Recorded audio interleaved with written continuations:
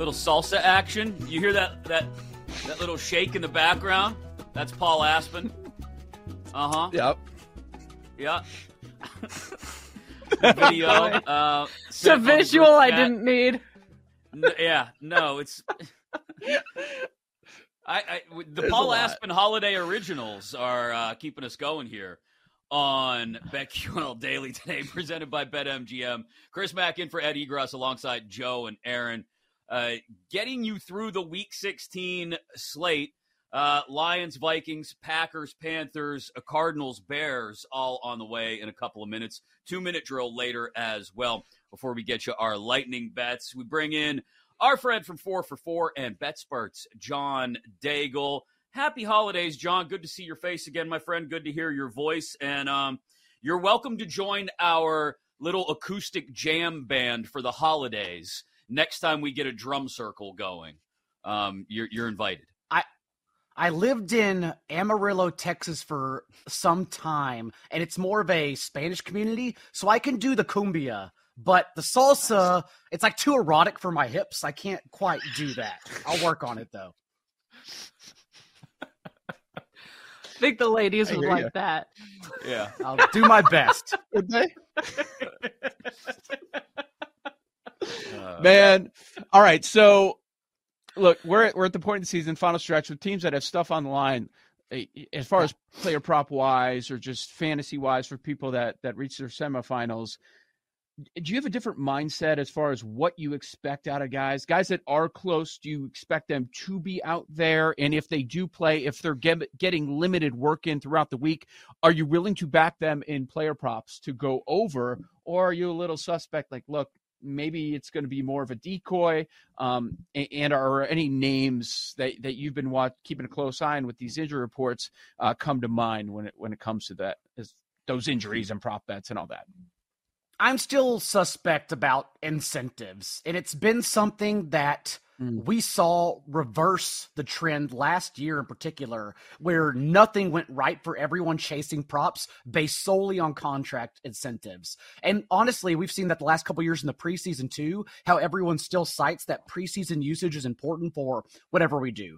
Nailing formations and personnel coming out of the preseason games, player props and whatnot, because of how the league's extended, how rosters now are 90 men all the way down to the final cut down day. And so teams are now just toying with their personnel, and you don't really get the actual usage that they come into the regular season with. So I think it's something we could probably extend ourselves too far and end up with some thin bets if we chase it. Having said that, there are a couple things, like Puka Nacua, for instance, I believe I saw this morning that he's 126 yards shy of the all-time rookie record.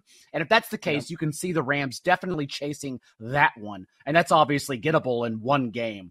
But Tom Brady really spoiled us, though, with all the incentives, because he was really the only one to ever go out and hammer Gronk, hammer Antonio Brown for those extra 5+ catches to make sure they got their contract bonuses kicked in.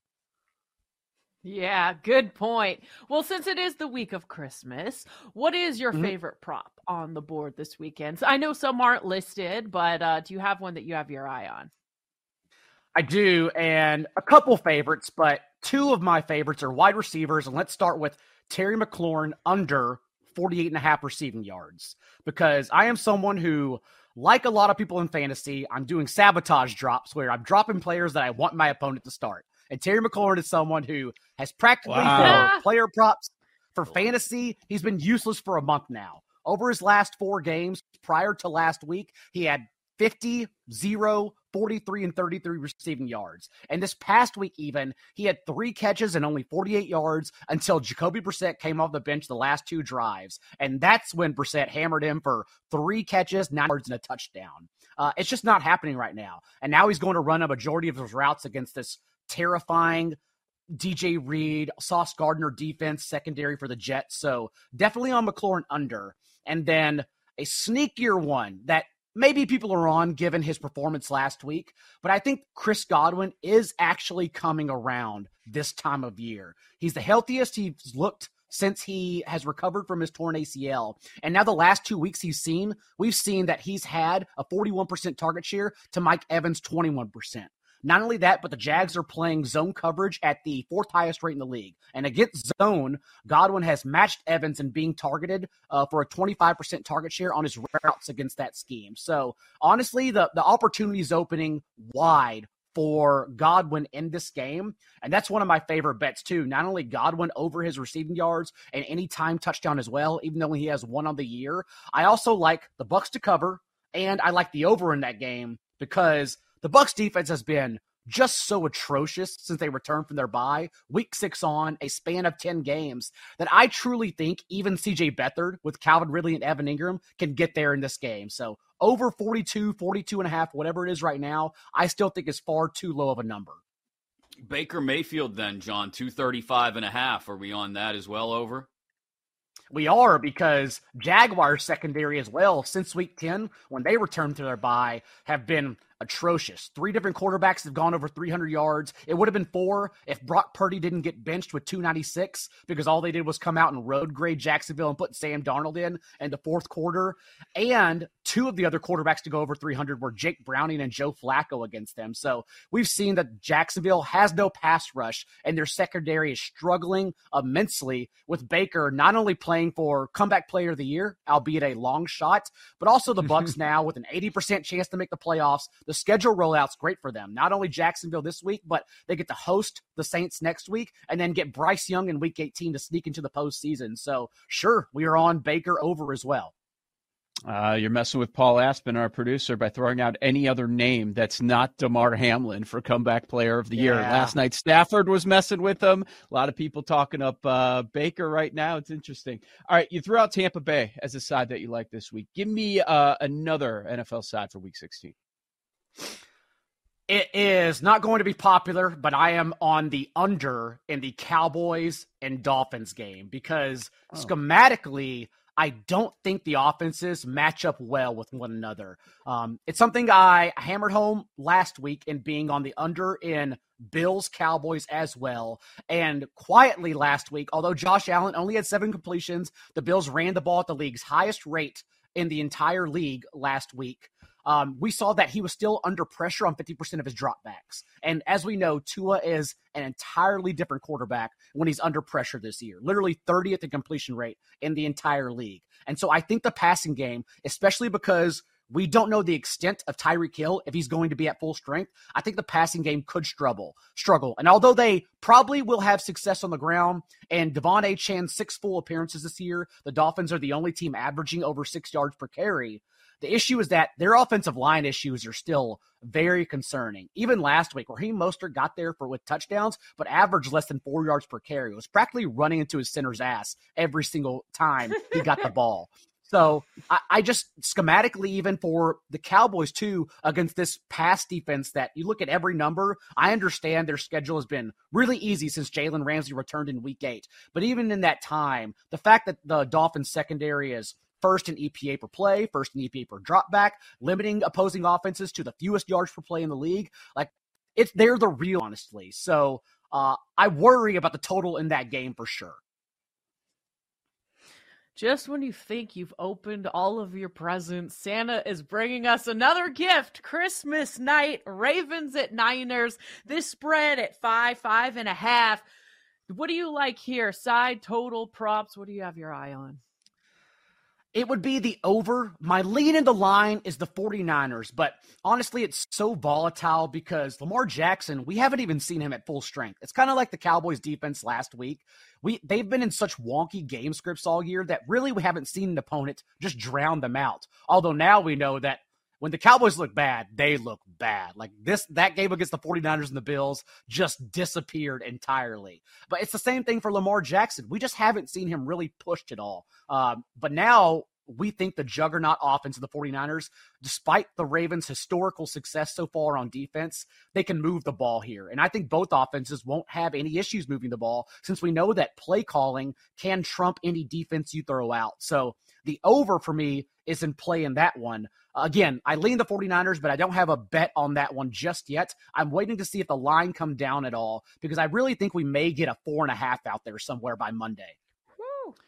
John Daigle, 4 for 4 in Betsperts with us on BetQL Daily. We just got done talking about Raiders Chiefs a few minutes before you jumped on, John. Why? Because I'm not convinced that the Chiefs have proven anything. They beat New England. Sure. Congratulations. The Chiefs, for me, are exactly what the Dolphins and the Cowboys are, but with a pop star girlfriend. They haven't beaten anybody. 2 of their 9 wins against teams with winning records. But as I look at the 3 big spreads of the week, whether it's Kansas City by 10, whether it's Buffalo by 12, 12.5, Philly by 13.5, are any of these anything more than just one side or don't touch? Is there any reason to believe in one side really strongly in any of these 3 games, given the spreads? I would like to. I have looked at the Chargers plus 12.5. I have not put my own hard-earned dollars on it just yet. I think because I'm still terrified, especially because the defense is really what's been so atrocious, and I don't know how they turn it around overnight, even under Giff Smith, who I didn't realize was a human being on this earth until he was named interim coach. But I haven't got there just yet. It does seem, though, that the market is probably, maybe not, but probably overreacted to the Bills, again, just trouncing the Cowboys in the best possible spot for Buffalo. It's probably too big of a number, but again, I'm still trying to get there mentally. I don't know if I want to go into the holidays with money on the Chargers to start off that weekend. Yeah, I hear you. I probably will. What about the other Saturday game, Bengals and Steelers? Are you doing anything there, prop side total? The only other one would be Jaylen Warren over rushing and receiving combined, because not only have the Bengals been a miserable rush defense all year, allowing the highest rate of explosive carries, but now DJ Reader is arguably one of, if not the best, run-stuffing nose tackle in the entire league. And whenever he came off the field last week, the opposing offense, the Vikings, averaged 5.5 yards per carry. That's an offense, even with Ty Chandler, that has struggled to run the ball all year. And they made it look so simple whenever Reader got injured. And so with Mason Rudolph under center, I would imagine the Steelers do lean on their running back slightly more. Thus, I would like to be on, whether it's negative game script or not, I think Jaylen Warren, obviously the more explosive back of the two between he and Najee Harris. So Warren rushing, receiving combined. Last I looked at BetMGM, I believe it was at 68.5. I think we can easily get there in this game. There's some tighter spreads on the board for this weekend. Any other game that stands out to you where you have a play that we haven't asked you about? I'm also on the over on the Lions-Vikings game. It is a fun environment, a good environment for an over indoors for both offenses. But really, it's about the construct of the Lions offense, because it's technically a tough matchup on paper, given how great, honestly, Minnesota's defense has been. But at the same time, we've seen the Lions, even a couple weeks ago against the Bears, that are quite literally the best run defense in the league. Both Jahmyr Gibbs and David Montgomery averaged over 6 yards per carry. And I think it's just because of the way the Lions offensive line and play calling is schemed, how elite both are. So I don't think the Lions will have any issue moving the ball. On the other side, we've seen everyone have success against this Lions defense. Jordan Love on Thanksgiving, the last 2 weeks even, Justin Fields and Russell Wilson got there on the ground. And Nick Mullins, yes, he could get benched on Sunday and no one would be surprised. We watched that game. Like Case Keenum, they both got away with it in really big ways. But Mullins still went over 300 yards. He still provided 6 carries on the ground. And the fact that they just have elite offensive talent everywhere, even Justin Jefferson didn't get there as much as Jordan Addison, but was hammered with 31% of the team's targets, was clearly back at full strength.